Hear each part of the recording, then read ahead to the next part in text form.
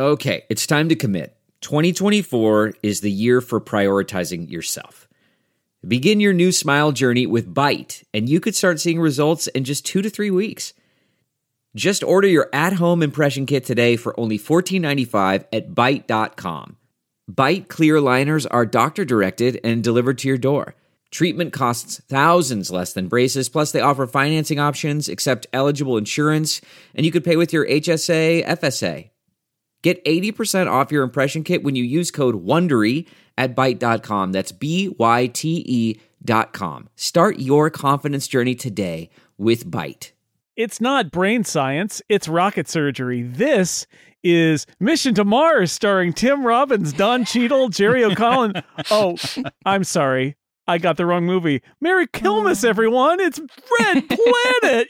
Yay! The Incomparable. Number 645, December 2022. Welcome back, everybody, to The Incomparable. I'm your host, Jason Snell. As is our tradition, although we're running out of things to do, but maybe it's like the last one, I don't know. We celebrate Val Kimer with Kilmas, a holy time where we celebrate the great Val Kimer. And for this Kilmas, we are going to revisit 2000's fine science fictional film, Red Planet. Now, I have judged that this is a rocket surgery. Some may disagree. We'll see. Joining me for this are the following adherents to Kilmas. David J. Lohr, hello. I just want to say this may be a historic film for us because this is the first rocket surgery film that includes actual rockets surgery. Oh, actual rocket surgery. Yeah, you're right. You're right. Right? Mm-hmm. Annette Wierstra is also here. Annette, may Val Kimer be with you. Yeah, I'm just looking forward to getting to know the janitor. Oh, boy. Moises Chuyan is here. Hello, Moises. Oh, Val Kimer, your acting skills are a wonder. In films like Top Gun and Batman, you brought joy to fans and haters alike. With your handsome face and charming smile. You're singing the AI-generated Kilmas Carol, aren't you?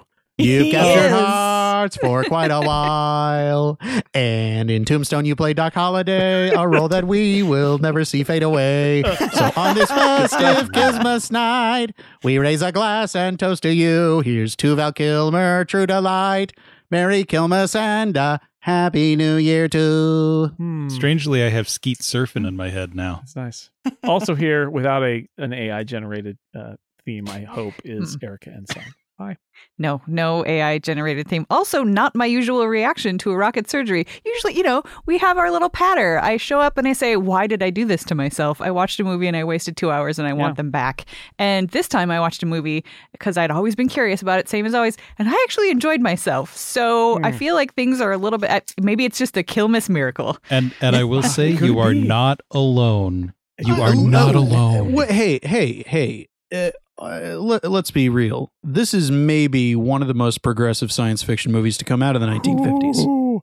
No, thank you. Thank you. No, it's totally a 50s movie. 1954's Red Planet. Yeah, I'll give you Lauren's. By the way, Moises, I think you just recapped the Roger Ebert review of this, which is pretty much a great movie from the 50s. 3 stars. What, Roger? What are you doing there? Anyway, as the credits rolled, Lauren turned to me because she watched this one with me and she said, "Oh, that's a bad movie."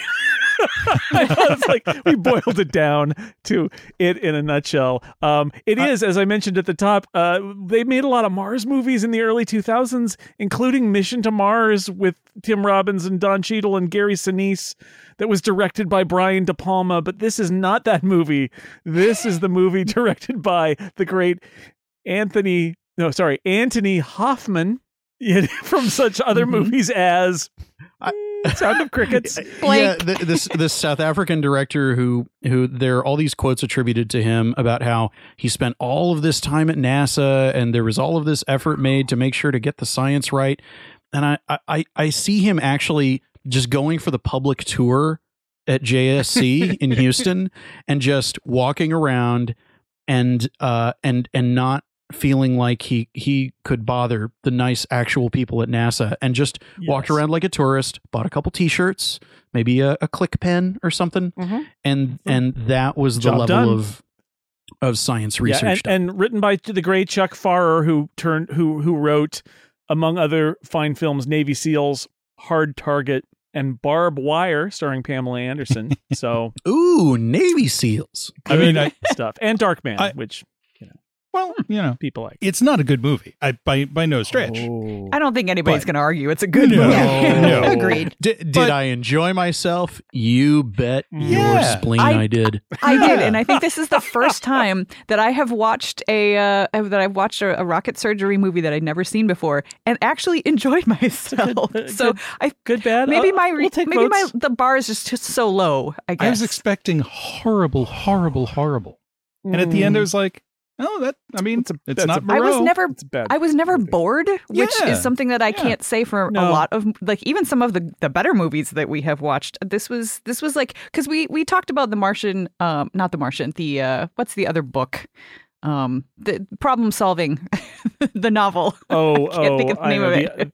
By Andy Weir. Project Hail Mary. Yes, Project Hail Mary. And this is like the I didn't do any actual research version of that movie, so, and my bar is right about there. Actually, I want to say, because I'm glad you brought up The Martian here, because I don't know the background of why Andy Weir chose to write The Martian, but I will tell you, the plot of Red Planet is very close to the plot of The Martian, and it has a lot of plot points that are in parallel with The Martian. And I kind of wonder if Andy Weir saw Red Planet and was like, "Well, that was stupid. I could do a much more scientifically accurate version of that story," and wrote The Martian, and then made it. And I mean, boring. if nothing else, it gave us a good story. The whole time when I was watching it, I was thinking, I would love to see this done by a better writer.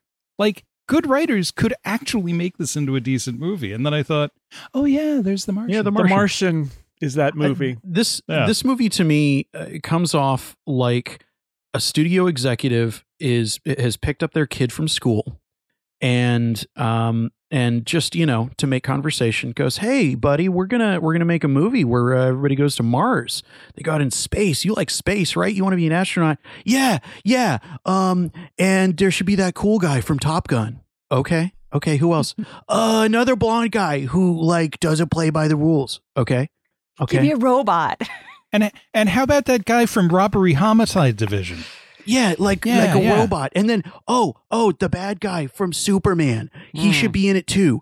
And there should be a really smart lady who, the Top Gun guy sees naked. And then he's like, "I should have kissed you." And she's like, "Yeah, you should have kissed me." And then later they kiss. And so why does the lady have to be naked, Bobby? Because... Yeah, that is gross. the question, isn't it? Yeah. Okay. So let's with the 50s or the 80s. let's get into it. The movie begins with a voiceover from Carrie Ann Moss, giving us a lot of backstory.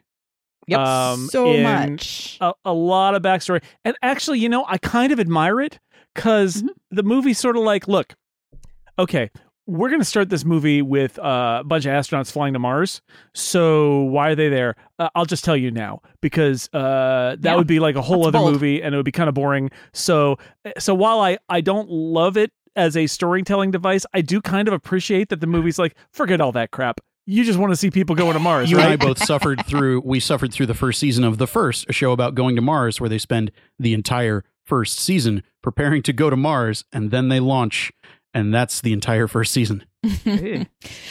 I did find at the very beginning, there's those few lines about it's 2025 and the world's going to be in dire crisis. And I was like, this is hitting a little too close to home, people. We better start going to Mars right now. Or maybe not. Although I did find it strange, too, that they're like, our planet is dying, so we've decided to terraform Mars. And I'm like, well, that's a wrinkle I didn't expect. And it went so well, except then it stopped. I'm like, well, that's a lot of detail that is a strange plot twist, but okay. And then they're like, but now we're going to go. It's the first manned mission to Mars. And I thought, really? like you've been terraforming Mars all this time, but haven't sent anybody there at all until now. That seems a little bit strange. Also, and they have no advanced telemetry of what's going on the surface. They're completely blind. They have no idea what's going on the surface. There is no quality control in this project. I think that that they haven't sent anybody and they're terraforming Mars and they don't have like eyes on it. Like we have multiple satellites now going around Mars, taking pictures of it. We can do Mars weather reports now. But in the world of Red Planet, it's like, I don't know, something broke on Mars. I guess we got to send some people to check it out. If people haven't believed us up to now, if you haven't seen this movie, let me tell you, it's no Event Horizon. I also like Event Horizon. I enjoy Event Horizon. Event Horizon feels much more thought through than this movie. I don't know about that. I mean, it's a completely different kind of movie, and I think when this movie started and we got the plot dump and stuff, basically that's the point where I just sort of set my expectations for what this movie was going to be. It's like, okay, so yeah, you're telling me this is the first manned mission to Mars. All right, that gives me exactly what I need to know in terms of how scientifically accurate this movie is going to be. And I don't need a science fiction movie to be scientifically accurate. That is not something that really appeals to me necessarily as a viewer. That's not like, yeah, sure, that's like a bonus. It's gravy if you get something like The Martian. But what I'm more interested in is whether or not I'm going to be entertained from scene to scene. And this movie did that for me. And maybe if I had been thinking about the science a little bit more, that wouldn't have been the case. But I think the fact that they started the way that they did really gave me, an eye opener in terms of, yeah, here's where we should be. They're introducing all of the different guys who are coming on the ship, and the one girl and the robot that's named as a girl, and talking the whole space janitor thing really kind of threw me for a loop because I was just like, literally everybody who goes into space, no matter what their job is super duper smart and super duper capable, and they're looking down on him for some reason. Right. That was like the one thing that like I was like, all right. It's that movie. Val Kilmer's character in this, Gallagher. He likes to smash watermelons. Nope, that's not it. He is an engineer, and so he says that he is the janitor, and he's just there for all these fancy scientists. He'll clean up for which them. is just like, what? For me, I make the Event Horizon comparison less having to do with science at all because neither movie is particularly strict on the science thing. For me, it's that we're kind of thrown into, okay, here are a bunch of people you care nothing about whatsoever and have no relationship with, and they're going off into space. And on the one hand, objectively speaking, that sounds like maybe a bad idea, maybe not a great way to get you into characters, but I kind of like that I don't care about any of these people and I'm kind of rooting for the robot. Yeah. And I mean, the thing that kind of struck me as they're introducing them, and then I went and looked up the character names because I don't think you ever get most of the first names. They put a lot of thought into naming these characters. These are not like, Bob Smith, because you've got Dr. Quinn Burchenal, Chip Pettingill, Bud Chantilas. Why? What? Just manly. They use the why name not? generator, like D&D name generator for human astronaut. And it's so bizarre. And then naming your main character after Dave Bowman from like a good movie. That's adorable. That's bold. It's bold. It's like they ran out right there. There's big move. Done. Yeah, we can't top that. Also, a proof that this movie was made in 2000. One of the first things that is asked is I believe Benjamin Bratt says, "Well, how many hits did you get on your website?" Your website. Hits on your website. Also, we meet Terrence Stamp plays Chantilas. He is a chief scientist, but he's really just all about searching for God and spirituality, which is a very weird character note. Like it's not he's not exactly Matthew McConaughey in Contact here, right? Oh, thank God. He's our science guy, and he says, "Yes, let me talk to you about God." And like, what? We're being deep. Terrence Stamp is here searching for a very easy paycheck. Yeah, and he got it. He got it. Nailed it. And he was out. Probably. Done. That's true. Yep. Yeah, he didn't even have as many days on set. No, that's spoiler alert for those who are listening who haven't seen it. He doesn't make it. Man, that sunset is gorgeous. Grill, patio, sunset. Hard to get better than that. Unless you're browsing Carvana's inventory while you soak it all in. Oh, burger time. So sit back, get comfortable. Carvana's got thousands of cars under $20,000 just waiting for you. I could stay here forever. Carvana, where car buying meets comfort meets convenience. Download the app or visit Carvana.com today. In the section where they're flying to Mars, and they keep at like it's day 168, all of us right there. They're not going to take us through. This is also, not only is this not a movie about Earth falling into disrepair and them terraforming Mars and then something goes wrong. That's like in the opening. Nor is it about a team making their way to Mars over the course of many months, because we're very quickly in day 168. But I thought so. Okay. So Carrie Ann Moss takes a shower on day 168, and she has not bathed until now. Well, I mean, yeah, my notes are like, this is just happening now. There was like and then Val Kilmer walks in on her and goes, "Oh, sorry," and she's like, "Just give me the towel." And like, it's like, shouldn't this have happened on day 2? Like, only in day 168 does this happen? And also, and I'm just going to use this to say, here is one of the fundamental things that I hate about this movie is not only is it only the one woman on the crew, although she is the captain, which is nice. Also, the janitor is not around to fix the ship, so she has to fix the ship. And yet most of the plot points involving Carrie Ann Moss involve which of the boys likes her and who she's having sex with. And there's a scene later where she's radioing with Val Kilmer on the surface of Mars, and they think that he's going to die. And he says, "Oh, I should have kissed you." And at the end, the big moment when he, like the character in The Martian, gets back to the ship at the end, very exciting, it is a big romantic like moment, and they kiss. And it's like, oh, hearts aflutter. And I thought, so that's why you put a woman in charge of your spaceship, is just to have a to have a sex object / romantic target for the rest of the men on your crew. It is infuriating. Mm-hmm. You know what? Mm-hmm. It didn't bother me. I was annoyed by it at first. Get bothered, and then, Erica. It's time to get angry. I just kind of got over it because she was, I mean, I knew from the beginning that she was going to live because she very much had a final girl, like uber competent sort of feel. But then I was kind of like, you know what? Anybody who is on this ship should be that competent. Oh, sure. And it was really annoying. What was annoying to me was that none of the other people were, except for, I guess, Val Kilmer. And I was really, I don't know why, but I was really ready to hate Val Kilmer. And I don't know if that's just because all of the other roles that he has been in, but he actually ended up winning me over to be Kilmer's heresy slowly. here, Erica. Be careful. Yeah, I don't usually like him. Well, it's a ship full of jocks is the problem. Like, they all have jock personalities, they're all blockheads. especially Kilmer.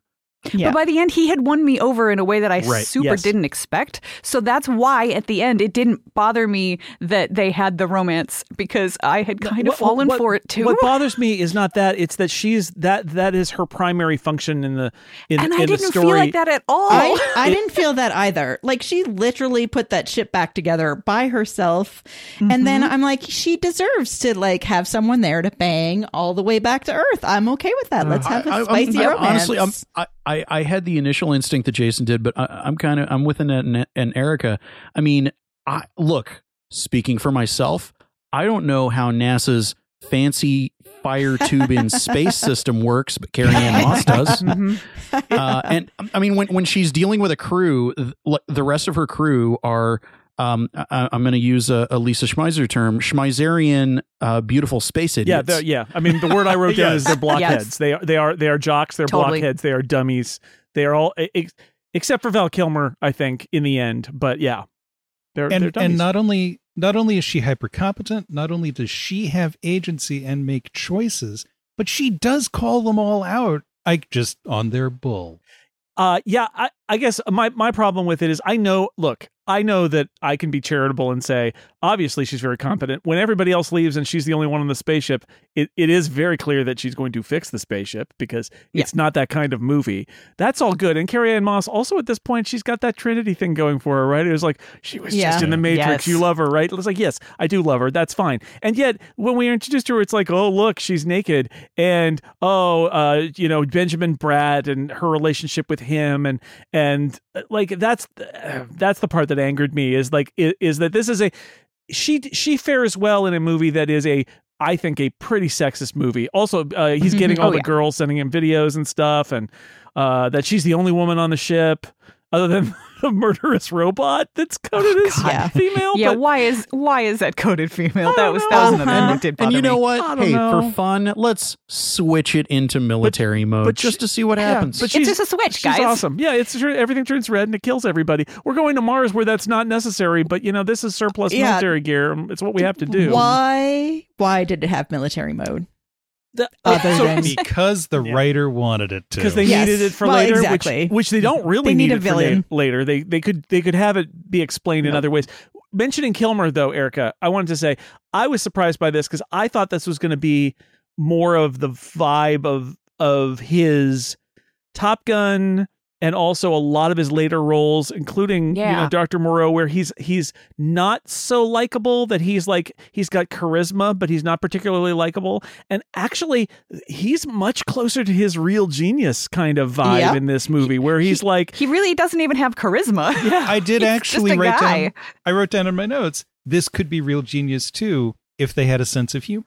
Yeah, Well, it's not so much that he is actively going after the commander as everybody else is such a giant idiot in comparison that, he's pretty charming when you haven't been around any other humans Is that for going to last 168 after they get days. to Earth? No, of course but it's not. He's the most charming human being in many millions of miles. Yep. And I will say that the scene where he walks in on her in the shower, to me, the way that I read that is it's day 168. They have been on the ship forever and everybody's gotten careless. And that's why he walks in on her at that point. And had he done it earlier, she wouldn't have already gotten over Benjamin Bratt. You are so generous to this movie, Erica. I liked it. I really genuinely liked it.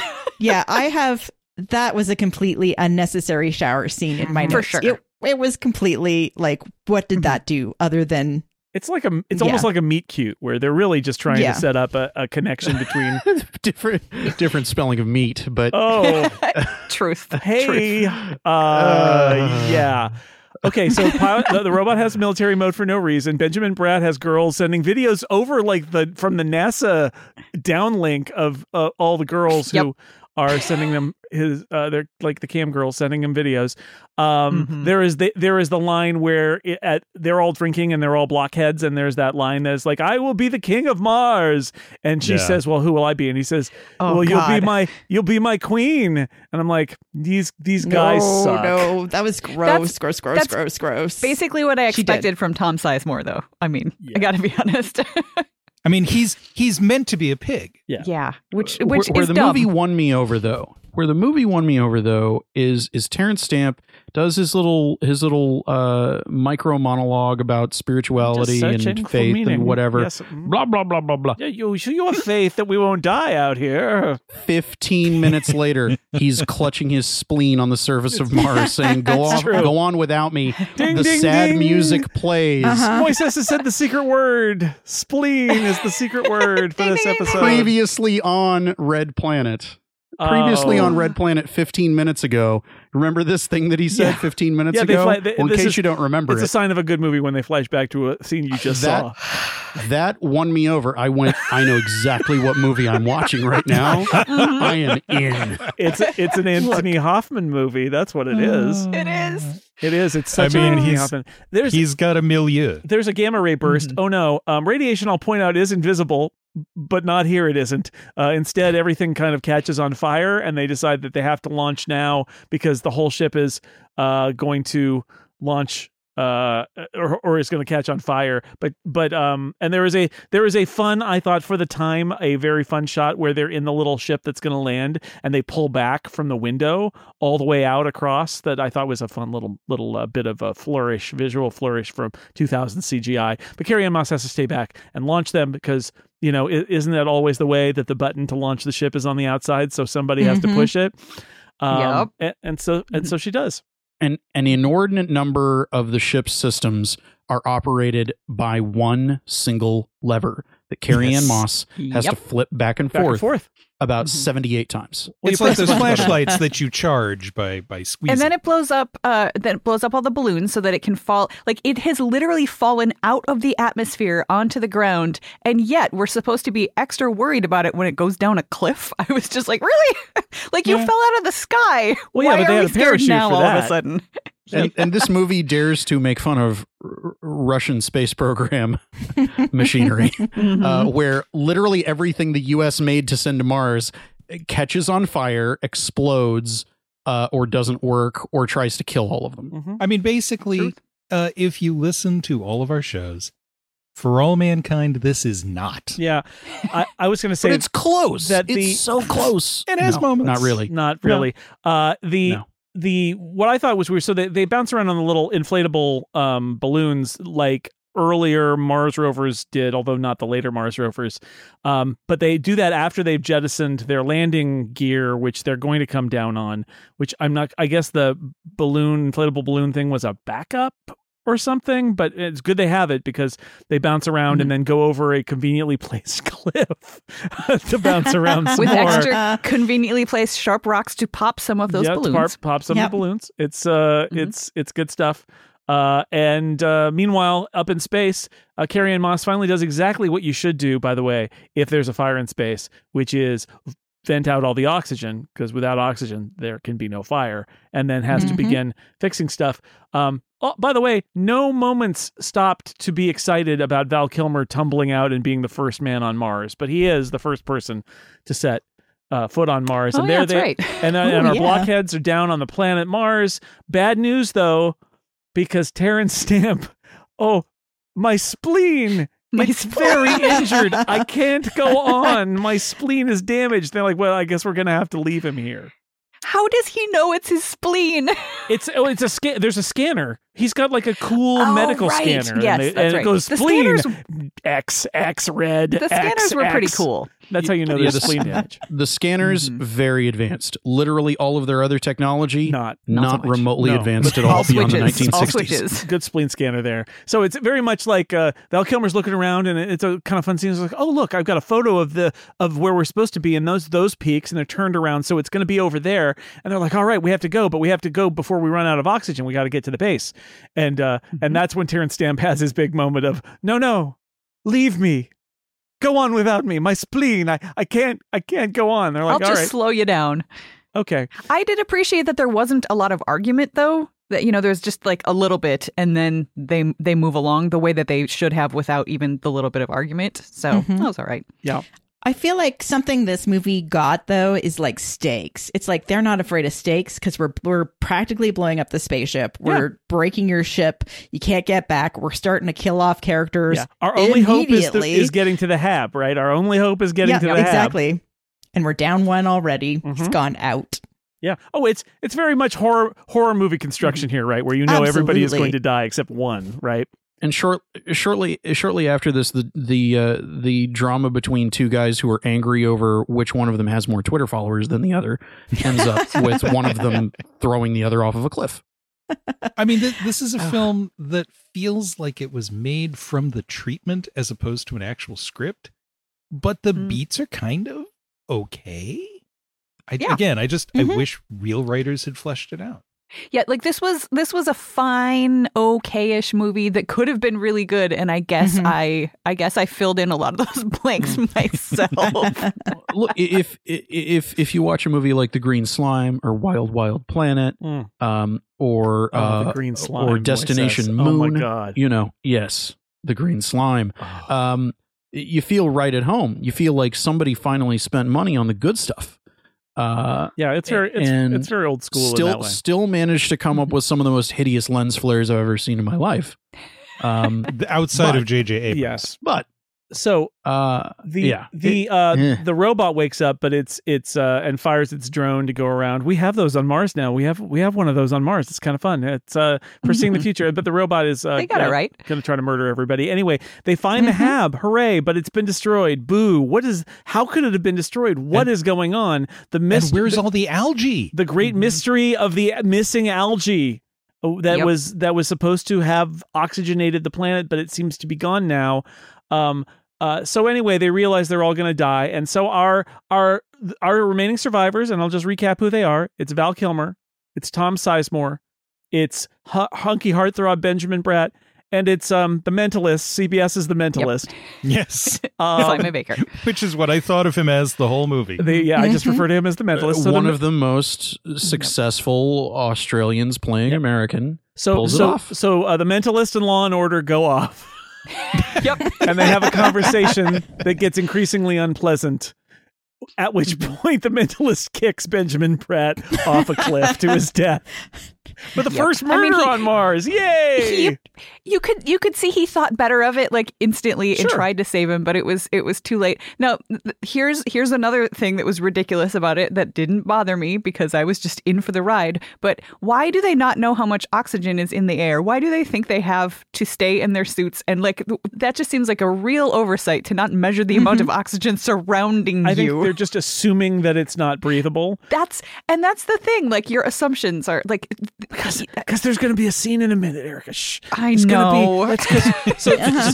But it's dramatic. It's dramatic. So Simon Baker, the Mentalist, comes back and says, Benjamin Bratt, he died. He killed himself. He jumped. He jumped. I tried to stop him, but not that hard. And he's dead now. And they're like, okay. Tom Sizemore doesn't believe it for a second. But it's really like, well, we're all going to die here anyway, so whatever. Whatever. And then there's the very exciting scene where they all lose their oxygen. I like that there's the little robot voice in their spacesuit that says, "Put new oxygen canister in now," and they're like, "We don't have any." Immediately. And it's like, "Oh no, I'm gonna die." And Val Kilmer has the moment where he's like, "Well, if I'm gonna die with my face open and not in this helmet." And he lifts it off and he goes, as we all knew several minutes before was going to happen because it's the only possible solution in this moment. He goes, I can breathe. Because otherwise the movie's done. I can breathe. Right. Literally everybody but Carrie Ann Moss is otherwise dead. I can breathe. How is it possible? It's a mystery. Now, friends, I want to stop for a moment here and say, nobody called back to Terrence Stamp and told him to lift his helmet, did they? Or even how better, is oxygen going to fix his spleen? Even Jason? better, That's right. The spleen was just slowing him down, though, right? Even better, cut back to Terrence Stamp, who lifts his helmet and is like, "Oh, I can breathe. Guys, I feel better. Guys, anybody? I'm not Hello? dead yet. Hello? Sorry, not Terrence dead Stamp, yet. you're dead to us. It doesn't matter." I'm too busy dying of principles. Yes. Have faith. Who was the first dead guy on Mars? Was it Benjamin Bratt or Terrence Stamp? I think it was can never Bratt. know. Terrence Stamp might still be there. Maybe he opened his helmet. Yeah, he decided to end it, and then he was like, "Oh no, damn, this doesn't kill me." Now I'm stuck, and my spleen is still killing me. Oh no.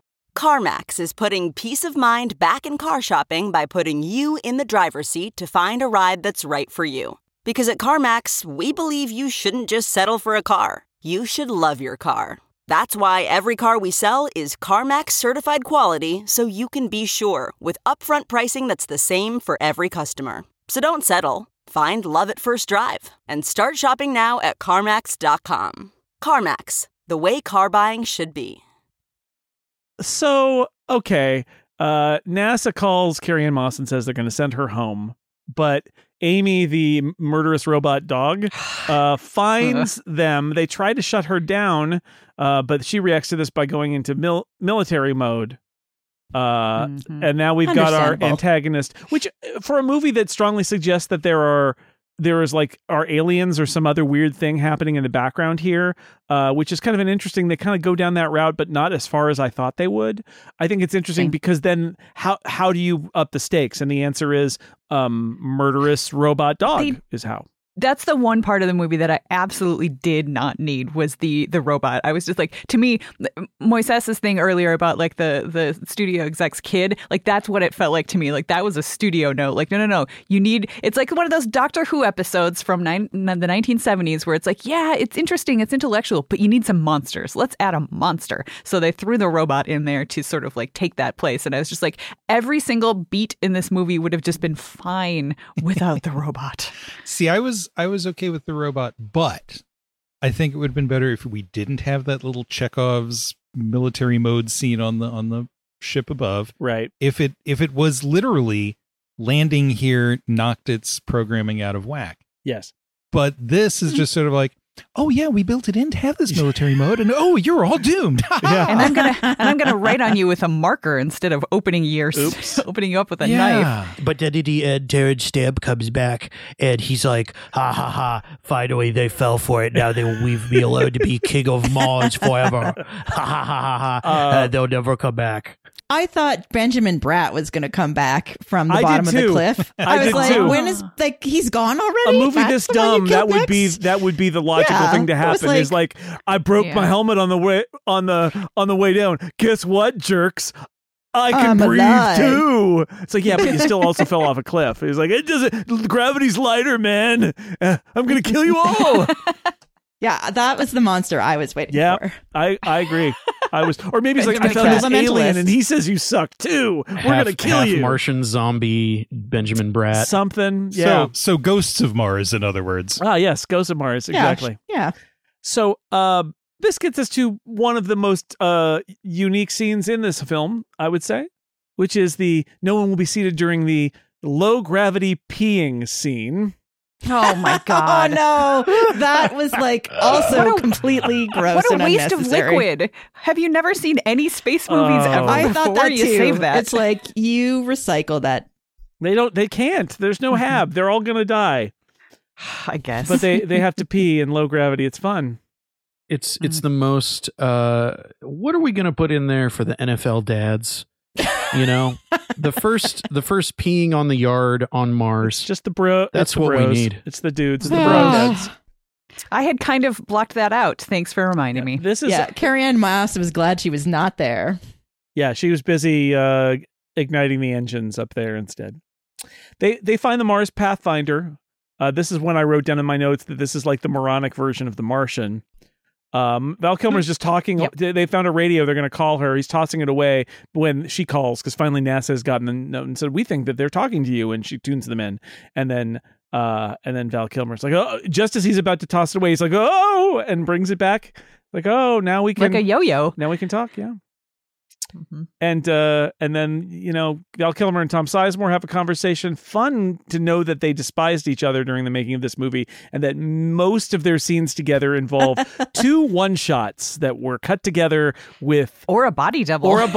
Yes, in the background just slightly so that they didn't have to be near each other. That's a fun thing. Does this happen in all of his movies? Well, apparently, like the two of them got along well enough that there is footage in his Val documentary that's on Amazon Prime that shows them getting along just fine. Well, so at some point they fell out, and then apparently something later they happened. they patched it up.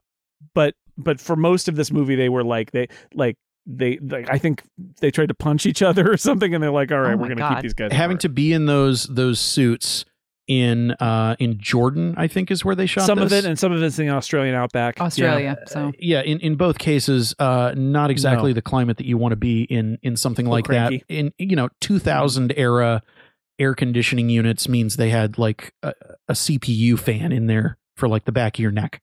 Yeah, cannot have been pleasant. Mm-mm. There's more kind of BS dialogue about, maybe my life's just more mysterious, like Terrence Stamp said. It's like, all right, well, if you spot God, let me know. Otherwise, I'll trust your PhDs. Again, this is sort of like not exactly the dialogue that Matthew McConaughey has in Contact. But they do go, again, very much like the Martian, they are sent to a Russian rocket that has failed to launch, which might be their escape. This is literally the story beats from the Martian. So here's the part that I loved about this. They're describing, there's this Russian probe, and we found the designer of it, He's running a deli in Brooklyn. Yes.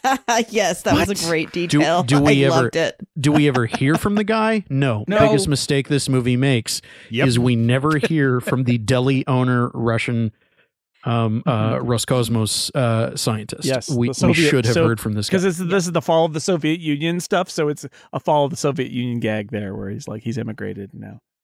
He's got a deli. He drives a cab. I can't get you into the probe, but I can make you a hell of a Reuben. Well, if you get the well, I don't know why I'm doing that voice, but it's like here's the number. Here's number. Put in, come home to Earth. I get you salami sandwich. Like, okay, all right. Weird quirk, but yeah, you're right. It is a very quirky thing that is not. It's just sort of told in dialogue, but it is a kind of a quirky thing. It's one of the few attempts, I feel like, to give some actual character to the entire world. We don't get a lot of that, which I think is why it stands out so much. No, they saved a lot of money by having very few actors in this movie. Or character traits. We get another flashback here too, by the way, which is with Kilmer and Carrie-Anne Moss, and it's very much like, remember the unresolved sexual tension? Remember when I stood too close to you in the galley that time, and we just kind of stared at each other really, really close. There was a little bit of banter too. I started locking the door after that. Yeah. No, you didn't. Banter. Ooh.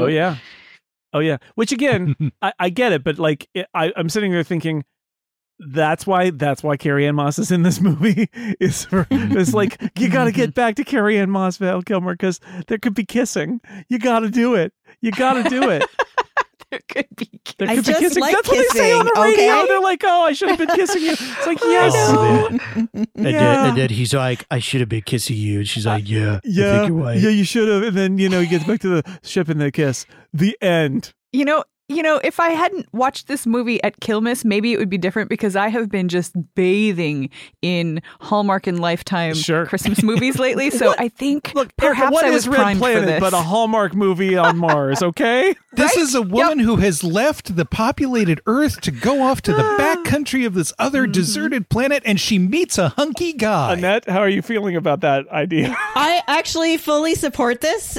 Right? Kilmas needs its version of Hallmark movie, and I feel romance. like I accept This it. is all right. I want it. I, like many people, probably would like to kiss Val Kilmer. So movie I'm here poster. for it. It's Mars, but in the shape of a heart. Yes. Yeah. Yes. And a little rocket going around it. I mean, it's not going to be worse than the existing one. Yes. Erica and I will do the smooch version of this episode right after this. All right, great. Yep. We'll talk a lot more about the Delve. relationships. Yeah. Okay. In quotes. All one of them. Well, I mean, there's that relationship that the Mentalist and Law and Order have. Yeah, I mean, and there is something unresolved there. It You just doesn't know it. doesn't go well. Okay, so now comes some really good science.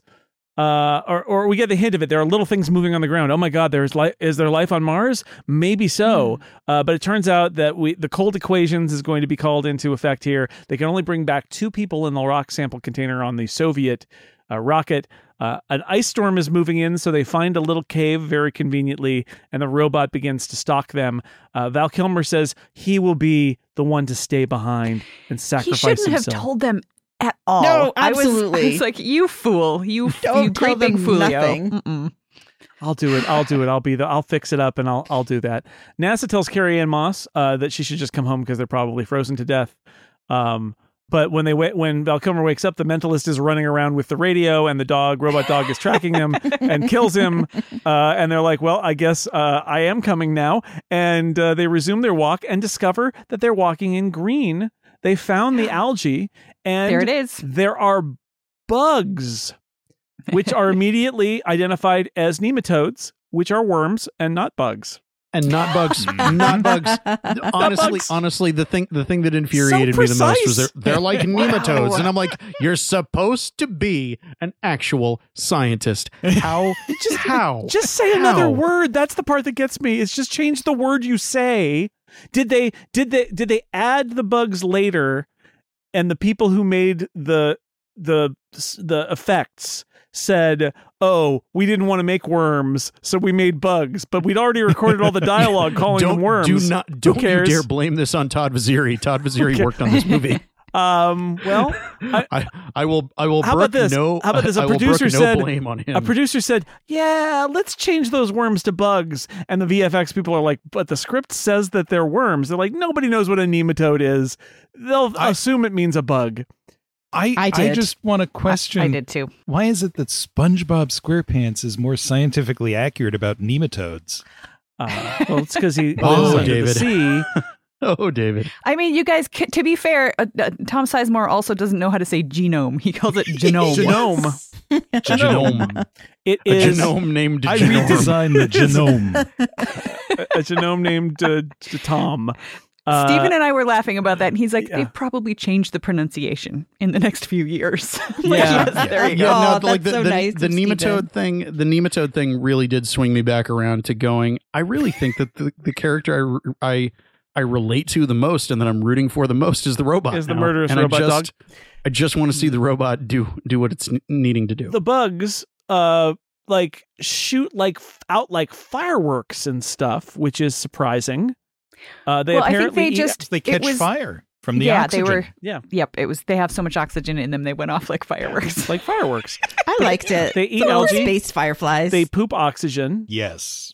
These are green fields they're walking through that apparently, again, nobody has seen. Not even from orbit do they see the green on Mars. It should be pretty. the dark side of Mars. It's not. No. It's in a crater.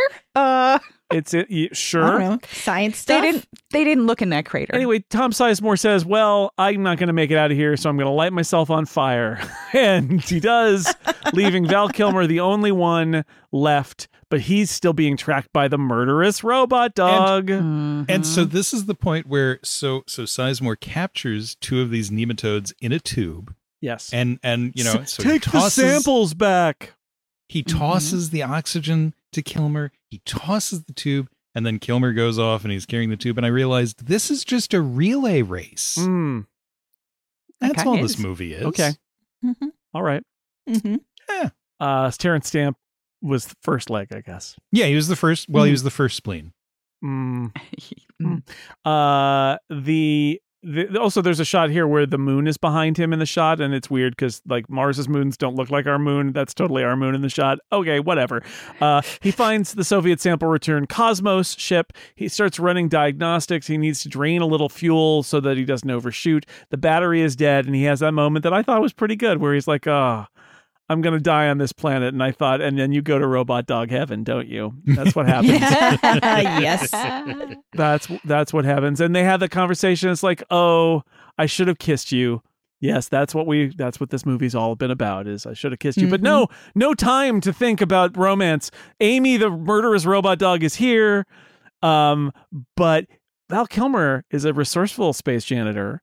And in another, what I thought was a nod to the Martian, I realized he's going to science the crap out of burning this robot alive, isn't he? And he does. He shoots the robot with a parachute. He uses the drone. She uses the drone to blow herself up, which is very weird, like for a robot to be like, I must self-terminate. But that's what the robot in military mode does, I guess. Which leads, again, to the final climactic moment of Val Kilmer on Mars, which is F this planet. I actually did love appreciate it. that. Legitimately I funny, love it. yes. Mm-hmm. Yep. Yeah, that was a very human reaction. And Yes. flipping it off. Yep. Love it. Yep. Yep. Yeah, but I like that he's like, I'm a space janitor. I'm gonna burn this robot. This robot's I got extra Soviet rocket fuel. This robot is gonna pay. And then I got the sample return parachute. I'm gonna get that robot with that thing. And the robot's finally like, I give up. I just want to die. And the drone impales the robot, and that's the end. It's just a fun. And he keeps calling it Sweetie until the very end. And I mean, the robot basically says F this planet too. And yes, indeed. So lift off. We don't get a lot of this. He's there is that thing of like, you don't really have any oxygen to speak of, but you have to go up into space. So is he going to make it? Is he going to be able to make it in time so that he can still breathe? Carrie-Anne Moss sees him. She tells the computer in not a good line of dialogue. She says to the computer, I need pitch, roll, yaw. I need all the things that you use to navigate with things. I need thrust, rockets, fire, brakes, parachutes. I need all the things. Turn on all the things. Anyway, pitch, roll, yaw. She has to go to get him in a moment that I actually thought was a lot of fun. That she sort of like flies out to go get him. She brings him back, and they smash back into the ship because he's on his little Soviet platform and she can't unhook him. And then she pulls him off and she has to revive him. We get the classic "live, damn it, live" moment. I love it. Because and this is I mean, okay. So when we say we love all it, along, people say that some stories all along were boy meets girl, and this one all along was boy meets his boss. It's true. So Yeah. When I say there's the "live, damn it, live" moment, I think that this comes back to how we judge this movie. Because did I enjoy the fact that there's a "live, damn it, live" moment? I did.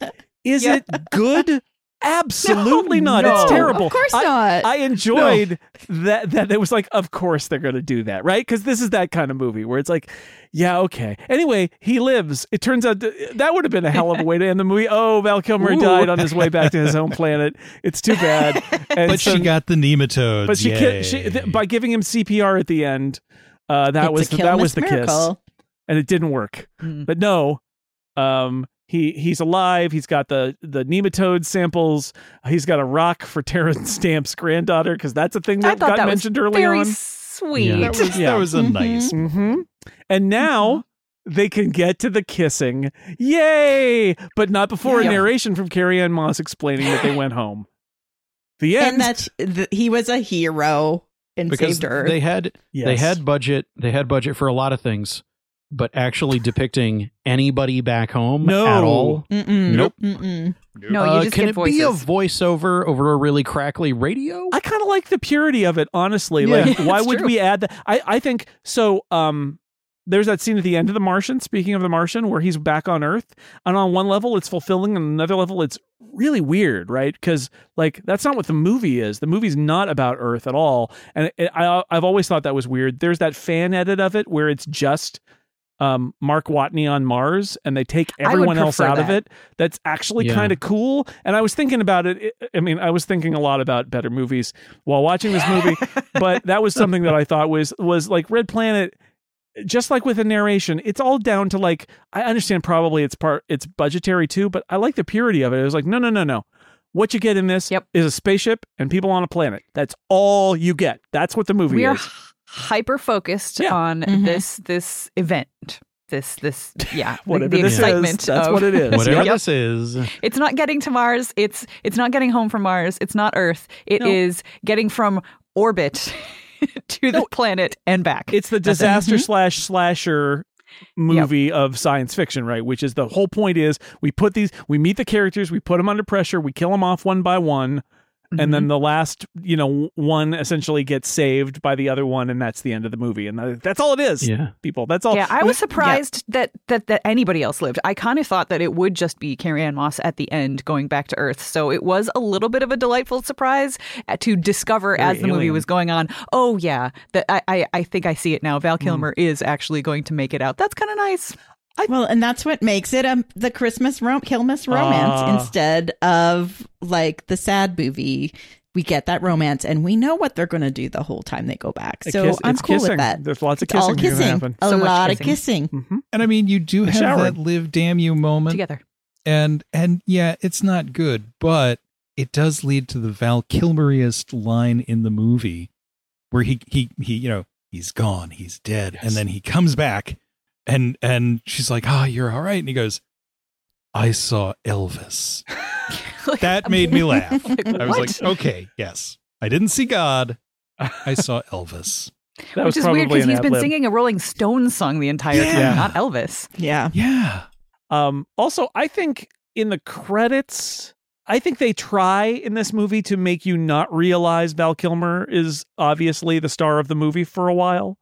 I don't know how good a job of it they do, but I noticed going in, like, he's treated as one of the ensemble. They're trying to hide it a little bit as best they can. They promoted the movie around Val Kilmer and also other people. But in the movie, they try to hide it. But the way it was promoted, undoubtedly. But in the movie, I feel like they try to hide it because they don't want it to be so obvious that he's the one at the end. So they're like, no, he's just the schlubby guy. It worked on me. Yeah, because I didn't know. No, but he survives. Gallagher, makes it. I mean, it would have been funny. It would have been, well, not funny necessarily, but it would have been kind of a twist to do the Casablanca thing and have him be, okay, he saves everybody, but he sacrifices himself, and someone else goes off and gets to kiss with Carrie Ann Moss. Says goodbye on the radio. And then, Terrence Stamp comes back, king of Mars. My spleen is much better. Yeah, he's got like a nematode on each shoulder and algae wrapped around his head, and he's like, I have seen God. He lives on Mars. Stay tuned for Red Planet 2. He gave me this cyborg eye. Green Planet. No, Green Planet, exactly. Yes, you got there. Planet. Oh, man.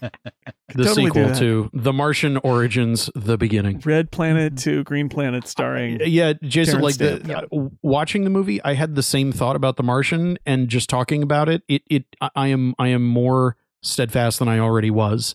That this absolutely was Andy Weir's hate fuel for writing The Martian. It was these right. story beats work, but literally nothing else does. It's too close, and that he wrote that about. I mean, or at least he I think self-published it like 10 years later, so it's not that far off that he would have have done it or started noodling about it. I don't know, Jason. I don't know if I can relate to the idea of watching something that makes me so angry that I write a piece of media directly in response to it. I can't understand people like that either. But it's really eerie. As I was watching, I'm like, oh wow, they're gonna go use a Mars rover to communicate with Earth. Wait, that's in The Martian. Oh, they found an old Soviet probe that they're going to use to ride off the surface of Mars.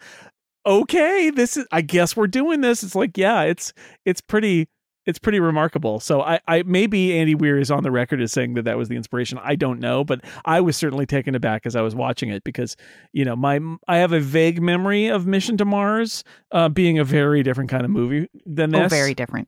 But I had never seen this one. This one passed me by. Same. Yeah. I have a confession to make. Mm-hmm.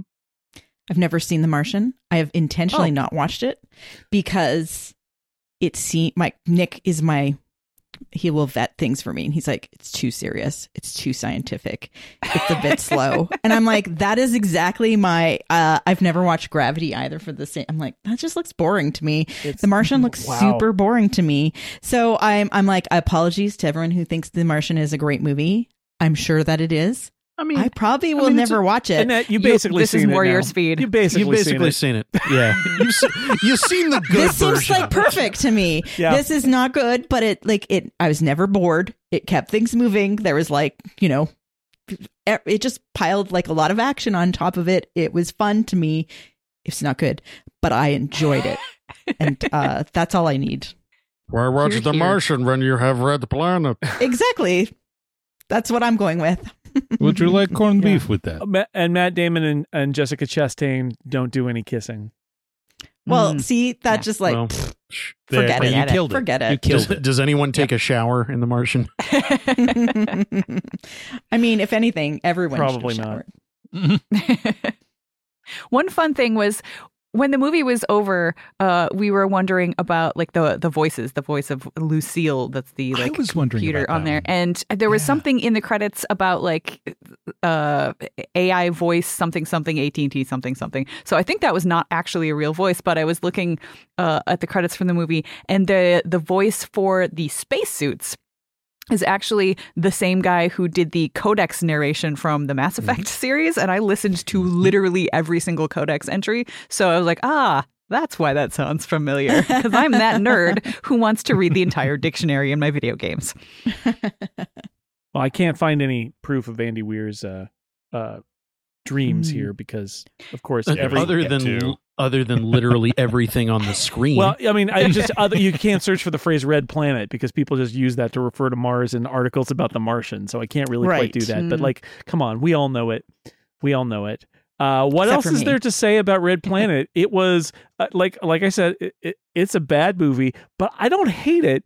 I don't find it as interesting and weird in some ways as something like The Island of Dr. Moreau, because that is just so that's beyond anything. And this is just a supremely dumb movie.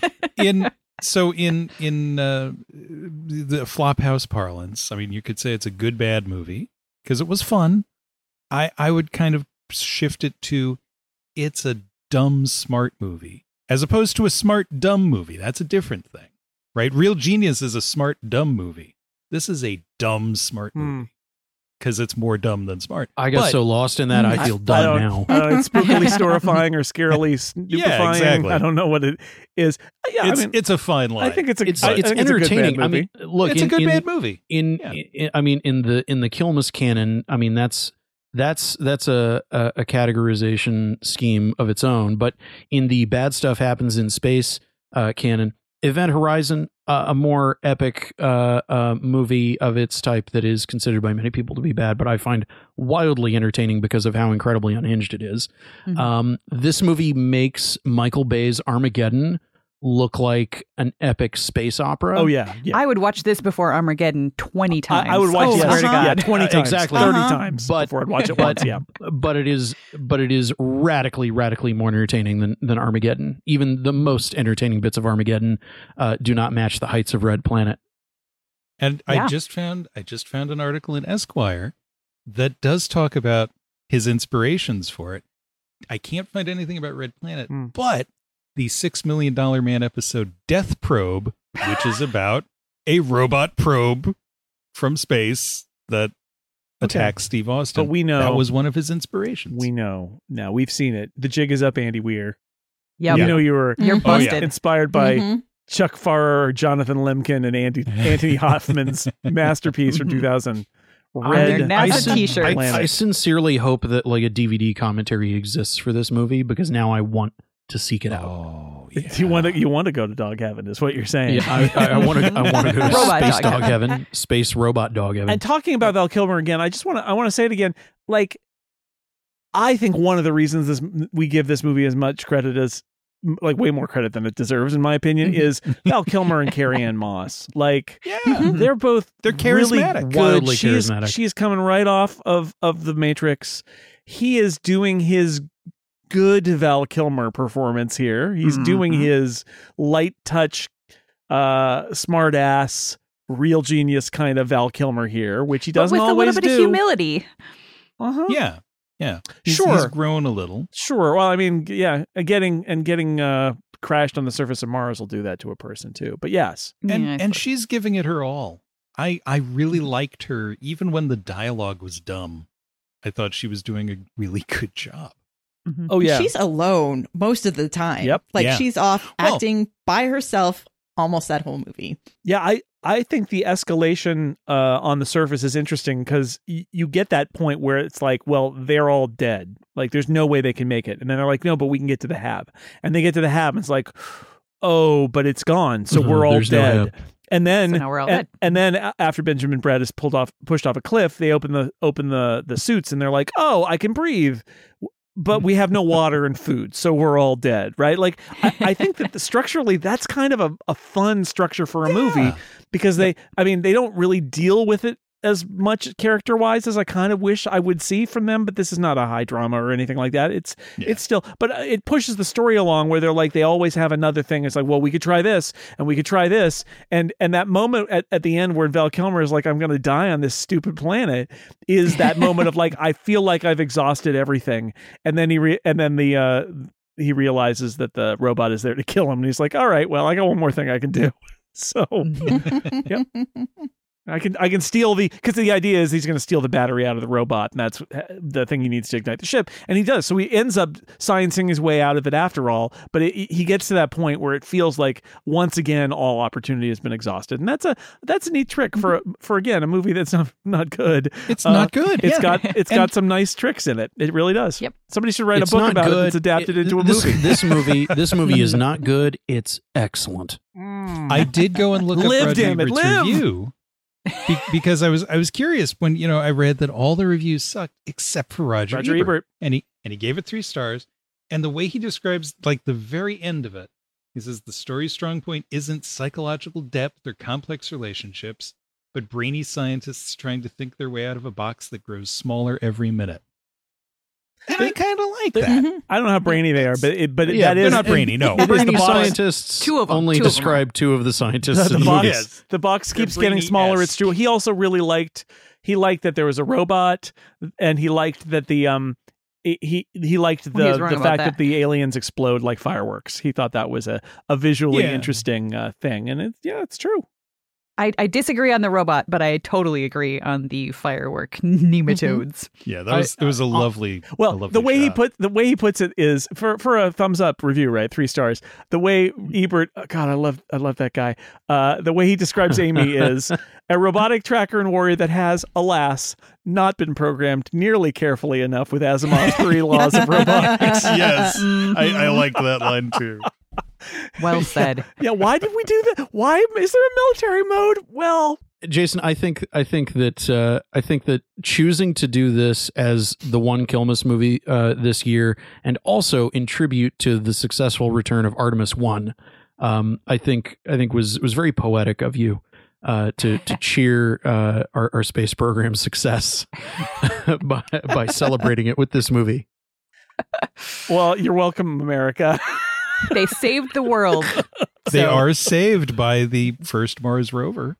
So it's true. Mm-hmm. Am I remembering right or wrong that we did the Real Genius commentary this year? Oh, it might have been last year. Might have been last year. Just last Kilmas, wasn't it counts. Oh, probably. Yeah, maybe. Probably well, so. Red Planet's all the Kilmas you deserve this year. Wow. We've been bad.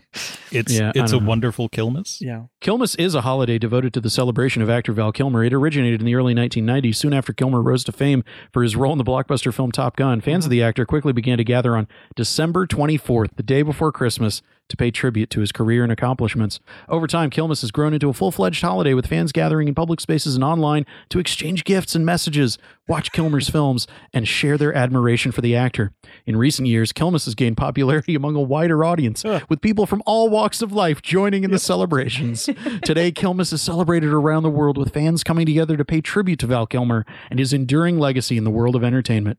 Despite its somewhat humble beginnings, Kilmas has become a beloved holiday for many and continues to be celebrated with enthusiasm and joy. Did Amy write that?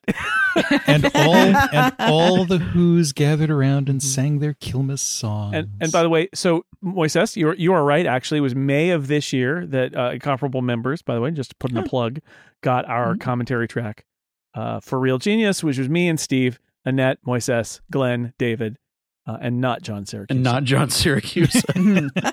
Uninvited. Yeah. I was going to say he wasn't even invited. He was not invited. He was specifically not invited.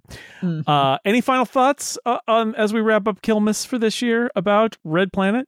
I'm still flabbergasted that I signed up for yet another rocket surgery, thinking, well, this is a movie I've been curious about for a long time, and just really had fun for a change. There have been times where I didn't even make it onto the podcast and I watched some crap. Yeah. And here I am. It is truly, truly a Kilmas miracle. You know what this means, Erica, is that means we're going to get you to watch another rocket surgery, and you're going to be cursing us again. Like, how did they trick me into this? And it's like, well, we got, because Red Planet, that's what did it. Yep. And it will be Val Kilmer's fault and Carrie Ann Moss. I'm the opposite to Erica because I actually think that I've done enough rocket surgeries where I've realized I just really like movies that aren't that good. And I think about The Island of Dr. Moreau like all the time. And I'll just like think about it. But also the other one I think about is, I can't remember the name of it, but it was the guy who wore jeans and he was like karate and there was a cult and the hot dog Kill and guy. Kill Again. Yeah. I'm like, I love that movie. And so I'm just like, I think I just like bad movies. Yeah. We are different people. Yes. I mean, I watched this last night with my 18-year-old and we're watching, we get to the end of the movie and we looked at each other and we're like, we were cheated out of a real rocket surgery movie. That was pretty okay. We wanted bad. We wanted really bad. For reference, David meant his 18-year-old Scotch, not a child.